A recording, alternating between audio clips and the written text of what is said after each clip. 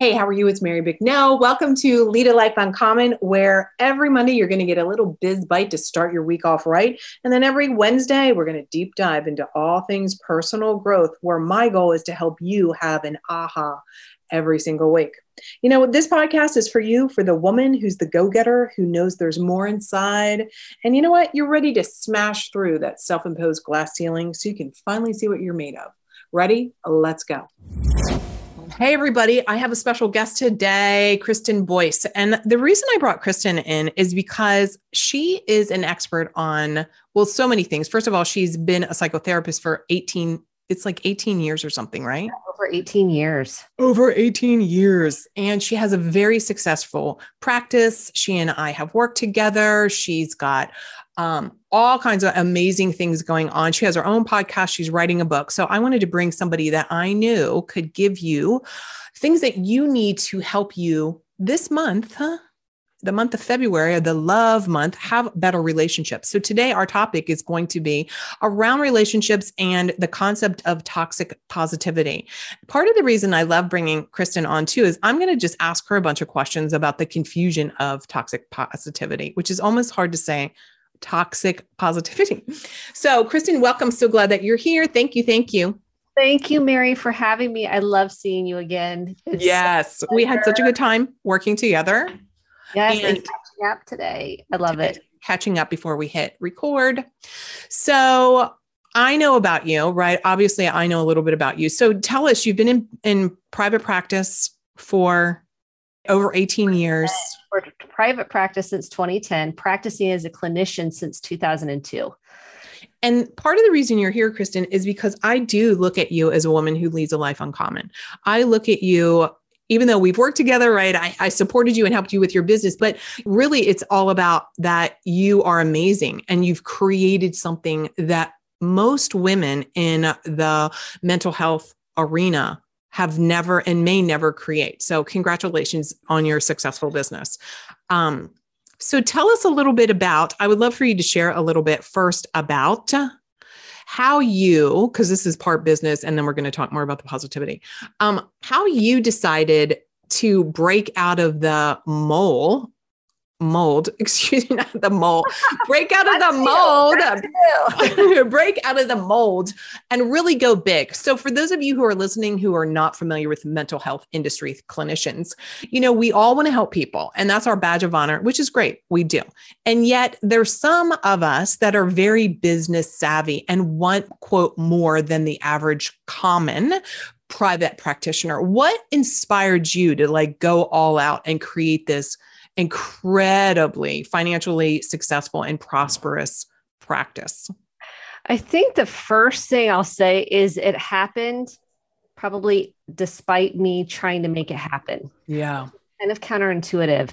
I was an executive at a Fortune 500 company. There you go. Okay. Let's pause with that. Right. So you already came in with a different way of thinking. Yeah. I had a business mindset really from the get-go, and that helped me be relatable with clients that also owned a business that were on a track for building their dreams, following their hearts. That was an aid in my journey, truly helped me have a different mindset. I think that for starters, I was getting my master's degree when I was working in corporate America. So I worked for a consulting firm. And so that really kind of laid the landscape for me to have what I would call a rumbling through of the money mindset piece. Yes. Because I knew if I want to take care of my kids, I want to pay for their college or whatever, if they go to college, I want to be able to take care of them. And I also don't want to resent what I'm doing if I'm not charging enough. That did not come at the beginning. That absolutely did not come at the beginning. I was like, I'll slide my fee. Sure. Come on in. Then I quickly realized I'm going to get burned out. And then I'm not really creating the life I want, which is to have this life for my kids and my family. I'm not compensating myself for the energy it takes to pour into this business. And it's taking away energy from where my priorities were, which were my family. And so I had to rumble through that. I want to just be the helper. I want to help Yeah. everybody. Well, I do. At the same time, we all have to go, okay, what am I doing this for? Right. I want to make a difference. I want to help transform lives. And at the same time, I'm responsible for this life I'm creating at home to be the parent I want to be present, attuned, ability to connect with my kids. And if I'm sucked dry, I can't do that. So it was a real quick, I've got to really lean into after me undercharging for a long time. Oh my God, for a long time, right? Long time. I've got to create the life that I want to, for my family. And so it happened very organically. People would say, hey, are you hiring? And I'm like, well, I wasn't planning on it, but yeah, that you would be a great fit for the practice and what we're creating. So it happened with people asking if I was hiring. So that was a blessing in disguise, really, truly, because it was the team that really just kind of started to form. And here I am going, okay, and then those were the right hires. Really important to hire people that are the best fit for your organization, your vision, your mission. And they were. And so that really has been a key form of the success of the company is the team, for sure. There was a lot there. So one is that you came in actually as a clinician, having a background in, corporate. And that's kind of like, when I went back to get my bachelor's and master's, and of course my clinical license, I had already been in sales. I had already had an interior design degree and had an interior design business. And then the recession hit and, here I am today. So I think that that's really interesting too, for what you said. Let's get to the money piece, where what you said about women undercharging. So everybody who's listening, who's an entrepreneur, like, really get serious and make a decision on what you want for your family. And that was part of your factor of, looking at what you're charging, looking at where you're headed, it's like you're responsible for your family. And I think so often, and I don't know whether this has something to do with the toxicity in relationships, is that we forget that we are, that it's okay that we put our family first. And our family first may look like we're building our empires. We are charging more than, quote, the average person or what have you, and that we are in business. Like, if you're really in business, what's the reason? And it sounds like a couple things, but definitely the money mindset, right? And I don't think it's definitely the money mindset, having worked with a variety of industries. It's not just those of us in the helping industries. It really is. I mean, it just, it's so many different industries where I think everybody needs to be charging a little bit more. So thank you for sharing that. Tell us a little bit about, so you really help a lot of people work in relationships, life transition, those kind of things. Let's talk about, what is your definition of toxic positivity? Bypassing emotional distress. Any kind of what we label as negative emotions. Yeah. So it could be sadness, anger, grief, those deep feelings. We bypass those. And what we do is we push those down. What ends up happening with toxic positivity is we end up pushing those down into the body, and that keeps us frozen in time.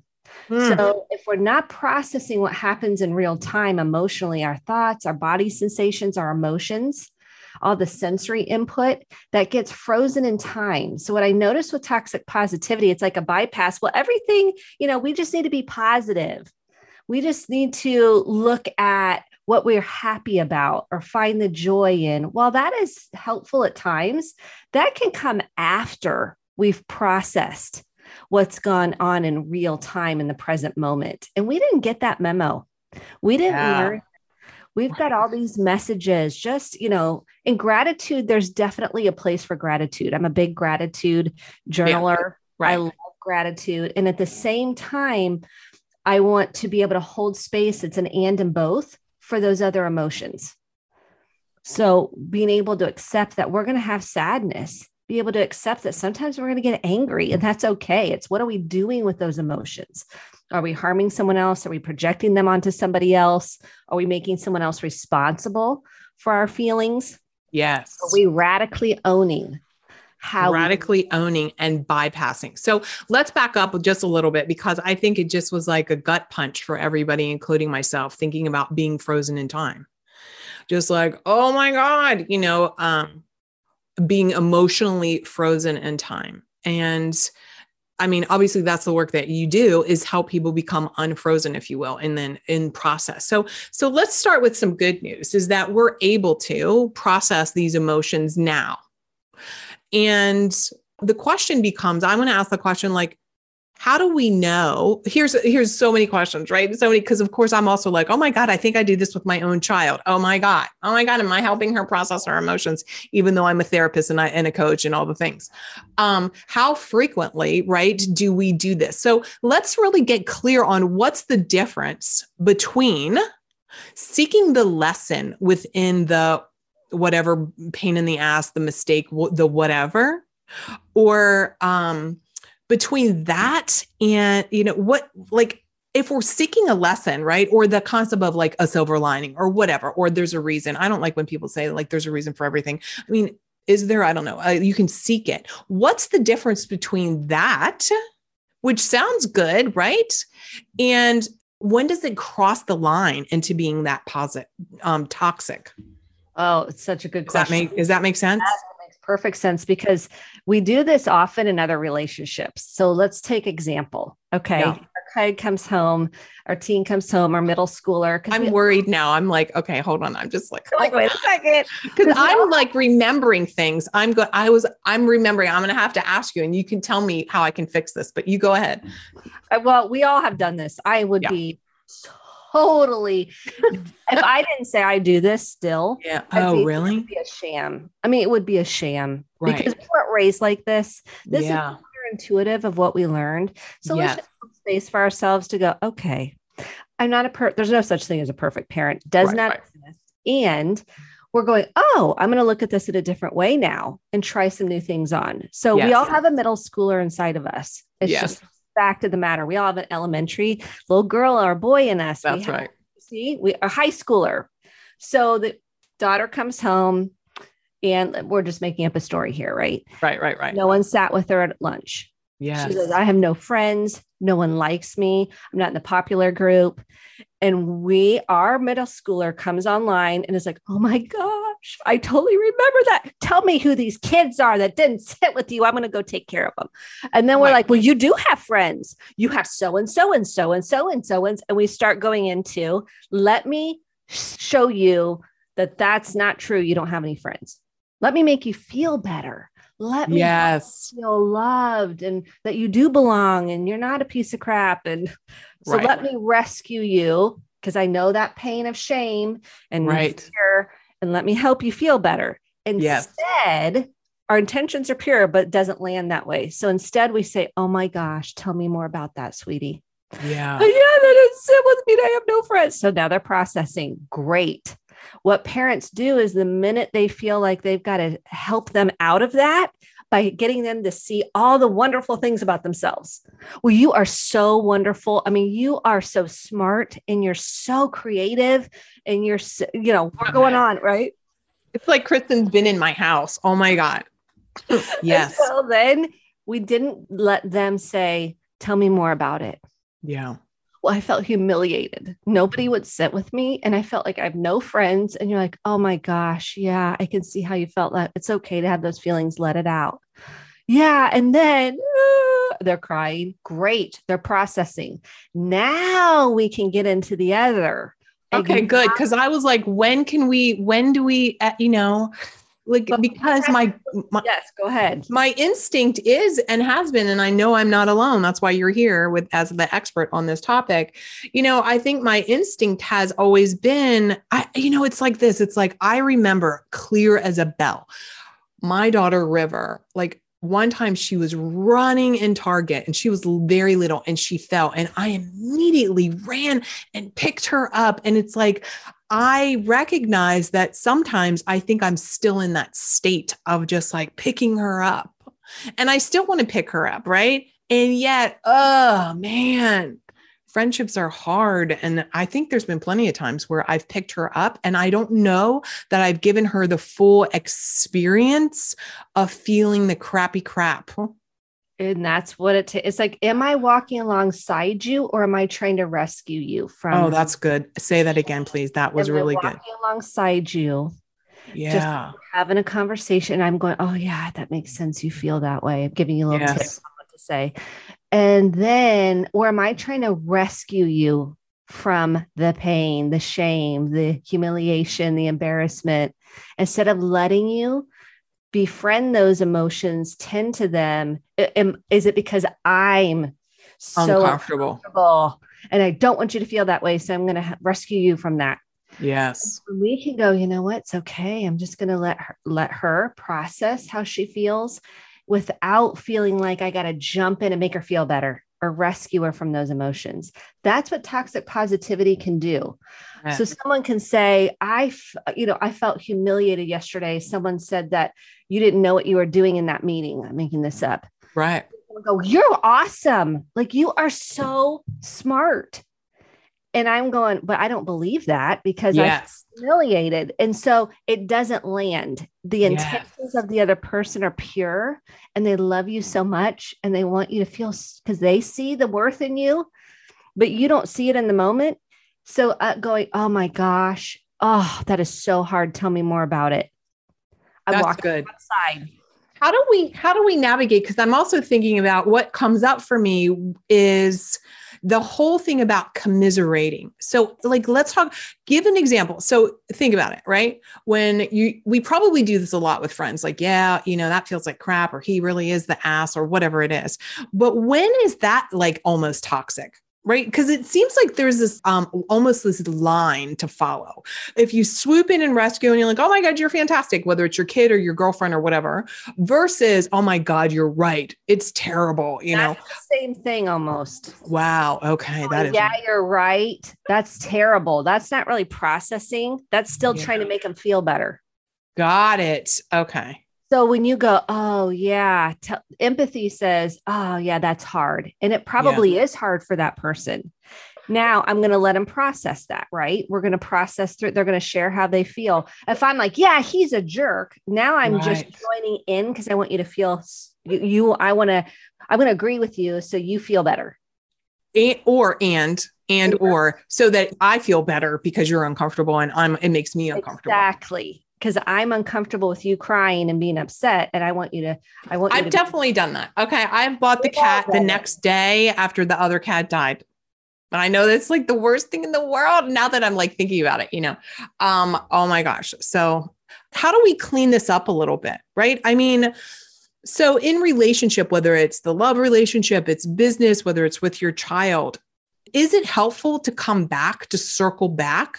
Absolutely. Okay. Tell us a little bit about that, because I know we're all thinking like, holy crap, how can I fix this? It's like, because sometimes for me personally, like I can see it in the moment where I was like, oh my God, no. And I'm trying to make her feel better or whomever. Right. And then I'm like, that really wasn't that helpful. I didn't hear the person, or I was trying to be in fixer mode and doer mode and not listener mode.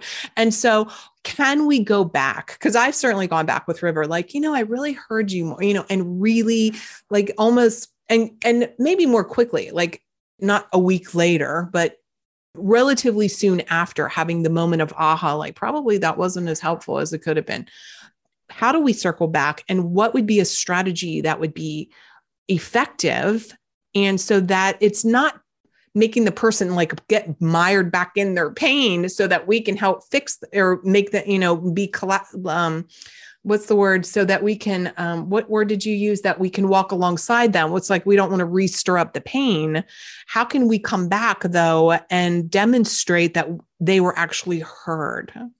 The full conversation we're having, because we don't talk about this, because you said something really powerful. You're afraid you're going to stir up the pain for someone else again. Yes. And this is true for misattunement, or where we try to jump in and fix and rescue. One is you're noticing your own, am I doing this to comfort myself, to make myself feel better? Or am I really acknowledging what I missed? what I Yes. bypassed, what I Right. dismissed, what I minimized, what I try to make it all better by saying how, wonderful things are. Like, for example, with River and the cat, you mentioned that just now. Yeah. You could say something like, I want to circle back because I'm just more aware of, I'm wondering. I love the word I'm wondering. Yeah. I Right? do say that a lot. Hey, You can I'm say wondering. that. I'm I'm curious about wondering, it. Yes. did you feel at all, feel like you had the opportunity to process the grief Yeah. around the loss of Kitty's Yeah. name? Right. Right. Right. And if she says, yeah, I did, you said, okay, because sometimes teens do that, right? They're like, yeah, I'm fine. And fine is feelings inside not expressed. That's good. Everybody write that down. Say that again, please. Feelings inside not expressed. Oh my God. I'm going to We say this in our family all the, they're like, oh my gosh, mom, feelings inside not expressed. I'm like, yeah. So it's something you can take with you forever going, yeah. Oh, I'm fine. Okay. Feelings inside not expressed. She says, I'm fine. So I'm here. I know losing a pet, it's grief, it's loss.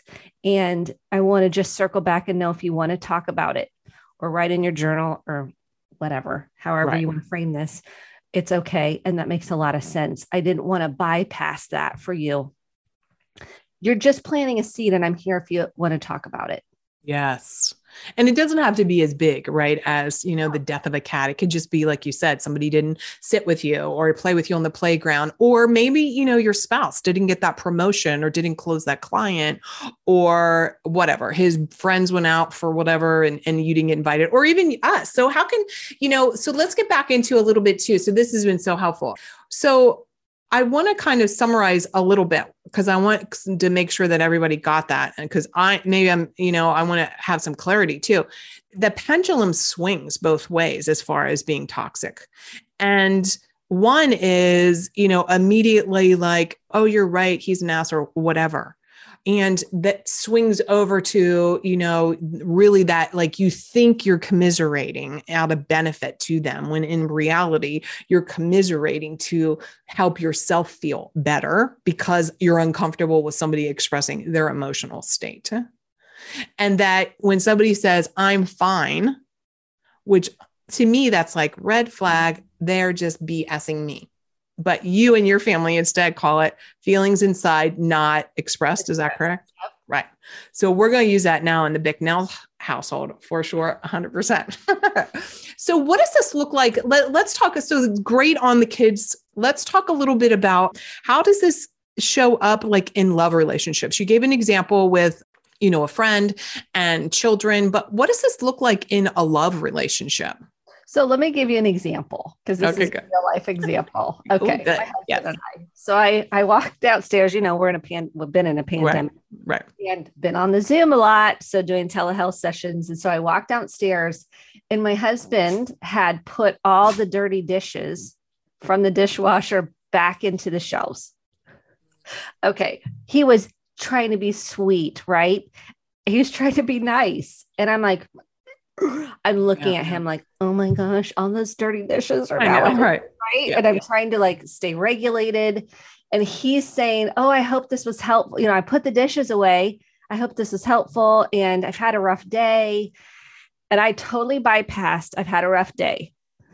Okay. He's trying to share how he feels. Yes. Now, this isn't a toxic positivity moment. This is a bypass moment, which is the same thing as toxic positivity, but I see this a lot in couples. Okay. He said, I had a bad day, but I'm focused on you put the dirty dishes back into the cabinet. Right. My brain is like, panic. So I take a deep breath and I'm like, those are dirty dishes in the cabinet. I didn't even acknowledge that he's had a bad day. Yes. You see, I was dysregulated by my anxiety over the dirty dishes being in the cabinet. Instead of that really doesn't matter. He's saying he had a bad day. And I totally dismissed even going, well, tell me more about that. How are you feeling? And sometimes it's hard because we don't have the language. We don't have the name for the emotion. Yes. Right. We weren't raised with, oh, how are you feeling? You feel sad. We weren't given the language for emotion. That's why I'm so passionate about people doing this early with if you have a family or for yourself, naming the feeling. So if I would have acknowledged and paid attention, instead of not self-soothing and working on my own discomfort, right? My own anxiety over the dirty dishes being in there. And he said, hey, I understand you're upset about the dishes, but I've had a really bad day. And I'm like, yeah, okay. But it took me, I wasn't like, okay, let's talk about your day. I'm still triggered by the dishes, which is radical ownership says I needed to take a look at my anxiety. I needed to own how I handled that. Was it terrible? No. Was I human? Yes. So I'm not beating myself up. I'm trying to go, oh, I see that my anxiety was trumped my ability to be attuned and present. Yes. That's the key. Noticing your own internal experience. And how does that take you out of being present and the ability and tolerance to have someone else have their own experience without you having to fix, rescue, or save, which you can't do anyways. So good. So very powerful. And I love that you gave an example that is so normal almost in relationships, right? And let's unnormalize it, right? But the point is that sometimes the smallest little thing, like dirty dishes, we can miss an opportunity to be connected with our partner and really hear them and reflect to them and be present for them. And that it doesn't have to be a dead cat. It doesn't have to be grand. It doesn't have to be this over the top. You didn't get a raise and you know that you got in a car accident and like all of these things. It can be like, I think this is part of it, is like to become more conscious to these small yet powerful interactions that can strengthen your relationship. Oh, I have chills about that. Those compounding effects of these small, seemingly irrelevant, right? It was like, I had a bad day. Well, how many times we say it? We say that like, that's a common thing for a lot of people to say, right? So you get to be like, on to the next thing. But there's an opportunity there is what I really hear you saying. There's an opportunity to make that connection so that your partner feels valued, that you can feel also like I am present with him. Yeah. And if we all took a moment to take a deep breath and connect. Yeah. Now, when we're triggered, this is I'm making it sound so easy. Just breathe. And no, we have to work super hard at this. When you take radical ownership for what's going on inside of you and your reactivity and your triggers, you will be more mindful, because we are going to do it. Right. Yes, of course. So we're going to be more mindful, and then we can circle the wagon back. So when you get this, just be positive. I want to go, or just be strong. That's another message. Someone dies and you're like, you're so strong. Yeah. We mean well. We mean well. We're trying to be encouraging, but we're basically saying, man, you haven't really had a breakdown. We're almost teaching people that it's not okay to have authenticity and vulnerability. Yes. We have to just show everybody our strong self. And we grew up probably in if we're parentified kids, we function sometimes as the parent and became hyper responsible. And so sometimes we've learned to put on a strong face. And then that gets reinforced with that toxic positivity. Like, well, just be, good vibes only, which on one hand I get, because I don't want a bunch of unhealthy Debbie Downers. vibes. We don't want all Debbie Downers and all drama and depression and all of the things. Right. And yet deal with our emotions. Yeah. Take radical ownership for our own emotions. That is the key to coming back to center, self-soothing, learning to breathe through it, tending to your emotions, naming them, saying them out loud, which couples struggle to do. Because they didn't get that as children. They didn't get the language. They didn't see healthy relationships. I mean, how many of us did? Very few. Not me. It's funny that you even say this. My mother, her thing was just think positive or just be positive. It was always that. And, my brand being about be bold, lead a life uncommon. That is the antithesis of everything I was taught. I was never taught be bold. I was taught be quiet. Don't Yes. speak up. I don't know what you're talking about. Keep it to yourself. Who do you think you are? Like all of those things. And I think that that is not a healthy message, of course, like what you're saying for women, especially, right? Because that's my arena, right? Us women with that, speaking out and sharing and being vocal about how we're feeling, what we're experiencing, and how we can be the leaders in our own life, which really starts also with our emotional integrity for ourselves and for others. That's really being that radical leader, I believe. Yeah. When you say just be positive, you're not allowed to have any other feelings. Right. You're down to one feeling. And how Yes. often, I mean, that comes and goes. Feelings are just messengers that come and they go and they That's come right. and they go. And we have multiple ones at the same time, but you're only allowed to have the one.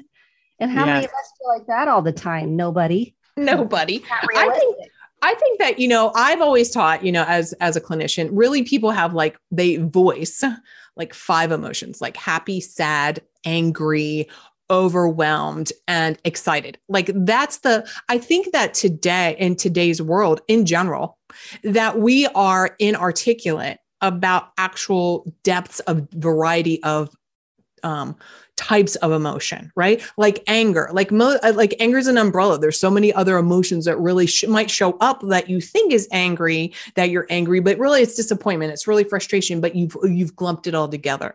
So I think exactly what you're saying about starting young, and also that we need to be more articulate about our emotional state.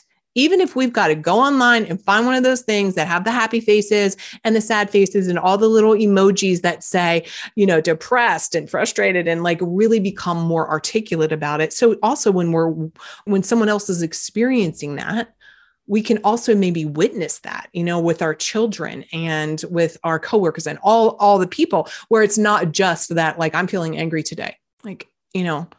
Tell me more about that. It could be that really there, when you give that space to tell me more about that, it's just I'm just angry. What's your thoughts on then helping people have a larger vocabulary around actual feeling words, feeling names? I think the first step is we got to start being aware. Yeah. And then we can go, okay, we kind of neuroscience has whittled it down to 7. And then, like you said, there's offshoots of that. So the 7 are, to give you a cheat sheet to start, is sadness, fear, which I'm seeing most of right now. I mean, that's what I'm seeing so much of these last several years. We had them anyways. Yes. And guess what? We weren't allowed to have those as children. Right. Okay. So that got pushed down into the body. And then we try to put on a mask and work our way through it. And then we feel so alone and disconnected. Yeah. And because we're not being vulnerable because it wasn't safe, it wasn't okay. And then we have anger, which can also, to your point, be secondary, also can be a defense, right? Right. Yes. We have disgust, which a lot of people don't really like to talk about that one. Right. Because they're like, oh, that seems really harsh. And I'm like, and it's real. I mean, we're disgusted by a lot of things. And then we have joy, which people want more of. People crave excitement. And then we have sexual excitement. Yes. So those are the ones that have been whittled down. If you need to start somewhere, you can watch the movie Inside Out, Disney movie, classic, been there, right? They didn't have the sexual excitement in the excitement. Would have changed the storyline a little bit. A little bit. So yeah, that is so good. It's connecting it. Notice where you feel it in your body. And it's never too late. I mean, I have clients in their 80s and they're like, I wish I would have learned this earlier. And I'm like, I get that. There's a lot of grief in that. And the fact you're doing it now, and you can circle back and make repairs at any point in any relationship, whether it's a business relationship, a relationship you were in years ago, you can take radical ownership now. It is not too late. And you're doing it, one, to heal some of those parts that kind of got frozen in time. Yeah. And 2, you're going, you know what? You're humbling yourself to say, you know what? I've learned a lot. I've grown. I didn't know this then. I know it now. And I want to circle back and acknowledge the hurt I might have caused you. How did you feel when that happened? And they're like, I don't even remember. You're like, well, okay. Sometimes that happens. Like, I don't even remember what you're talking about. Right. And then other times like, yeah, that was really painful, especially in relationships where you might have shown up with your inner child self being the one driving the train. So you were dysregulated a lot. Maybe you had, you're reactive. And when we beat ourselves up, that just keeps us stuck in it. And when we can go, you know what? I realize this now. I have information that I didn't have before. Yes. Beautiful. That's what I'm all about. I love that you said that we can repair it, because I do think that a lot of people think that, the water is like the horse is out of the barn and that there's no circling back. And that's why I think that, once we become more self-aware, and like you said, you take radical ownership, that it's freeing for yourself to be able to circle back. And there's that moment where you, instead of being frozen in time, you like unlock yourself. Like unlock that and heal that. And I think we all need that. And especially today when we're under this exorbitant amount of pressure from outside, inside, politics, COVID, kids online, and like so many things that we've literally never ever experienced in our lifetime, nor had our parents, which maybe they've gone, they've had some wars, which we might not have experienced. But so every generation has something huge, and we're in our huge time right now. So don't be I think the message too is that, that if you're triggered, don't be surprised. It's like, there's a lot going on. There's a lot. Okay. I love adding that on, and it's okay. As long as I'm not projecting or hurting someone else. Right. Yeah. However I feel is okay. That might warrant, given the situation, someone feeling anxious because of COVID. Okay. I say it's okay. Now I'm going to process it. I'm going to do something about it, which means I'm going to sit with it. I'm going to tend to it. Maybe I need to go talk to somebody about it. Maybe I'm going to write it out to get it out. There's a lot of ways. When we bypass it, we're actually continuing the same generational patterns unconsciously. Right. And when we go, you know what, I'm going to tend to it. I'm not going to ignore it. I'm not going to dismiss it. I'm not going to minimize it. I'm going to face it. I'm going to face the reality of what really I'm feeling. So good, Kristen. I knew that we would have an amazing conversation and that your brilliance and your expertise would just be shining. Thank you. Thank you. Thank you so much. How can people get a hold of you? Because I know that, there's a lot of people that are listening to this or watching this. If you're watching us on YouTube, that they're having a moment where they're thinking, oh, I do that. I need more. I need to understand more. How can people get a hold of you? The first resource that I have is Close the Chapter podcast, where I break a lot of this down. Right. So if you want more support on your healing journey, you can listen to that on repeat, no charge. That's why I love your podcast, Mary. I mean, they can listen to you, go back to episodes and put over and over. If you need encouragement in the moment, you can put Mary on. You could, if you need, depending on what the issue is, you can listen to Close the Chapter. You can get a 5-day healing guide. You can use this over and over. It's what I use with clients. I walk you through some tools to help you not feel so overwhelmed. You can get that at kristendboice.com/free resources and get that in your inbox. And then on Instagram, LinkedIn, all the places, Kristen. All the socials. And we'll have all of the links, of course, in the show notes. Well, Kristen, it's been so good to see you again and catch up. And I really appreciate you coming on. I was so when I knew I was going to do this podcast, I was like, boom, you came to mind. And I was like, I wanted to have you share your brilliance with everyone. So thank you for being here. Thank you so much, Mary. I'm just honored to be here. And it's so good to have this conversation. I loved it. So good. Thank you. You're welcome. Bye, everybody. Oh, you know what? Here, stop. One last thing I forgot, because I was so my mind is wrapped around what I'm going to do to go back. Here's a question I want to end with. And I always ask this question. How do you define for yourself what it means to lead a life uncommon? I love your question. It's the Oprah question. Your Oprah question. Everybody gets a car. You get a car. Everybody. You get to feel better about yourself. You don't have to have toxic activity. Go ahead. I love it. I love this. This is so great. Okay. So what is it to me to lead a life uncommon? Yes. This is the essence of what you came to do in this world, is teach this. And I think when you can be 100% yourself and tell the truth, and I mean radical truth in each and every moment about how you're feeling, what's going on. We're not masking, we're not covering, we're not shoving, we're not numbing it. And this is my lifetime journey, by the way. I'm not being like, oh, I got this all figured out. Right. It's a practice every day and taking radical ownership for and not what happened to you. This is about how you feel on the inside and taking responsibility for that to transform it. That's what it means to lead a life uncommon. So good. Everybody go check out the show notes and get everything that you need to connect with Kristen. Talk to you soon. Bye, everybody. Hey, you've been listening to Lead a Life Uncommon podcast. I'm here helping you create a life to allow you to do whatever the heck you want to do, whenever you want to do it. If you got some value out of this, I'm going to ask you, pop over and give a 5-star review. Subscribe and share this with a girlfriend you know is ready to lead a life uncommon herself. And I want to give you a couple of things. Number one is pop over to marybicknell.com/podcast. I have something called the Guide to Your Hidden Thoughts Around Money and Success.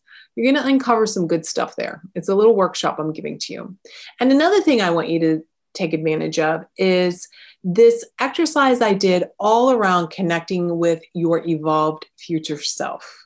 You're going to love this exercise. It's going to be fantastic. In fact, when you're done, please, please, please go and tag me on Instagram or any of the socials and tell me what you thought. I'm looking forward to hearing what you have to say, and I'll chat with you soon. Bye now.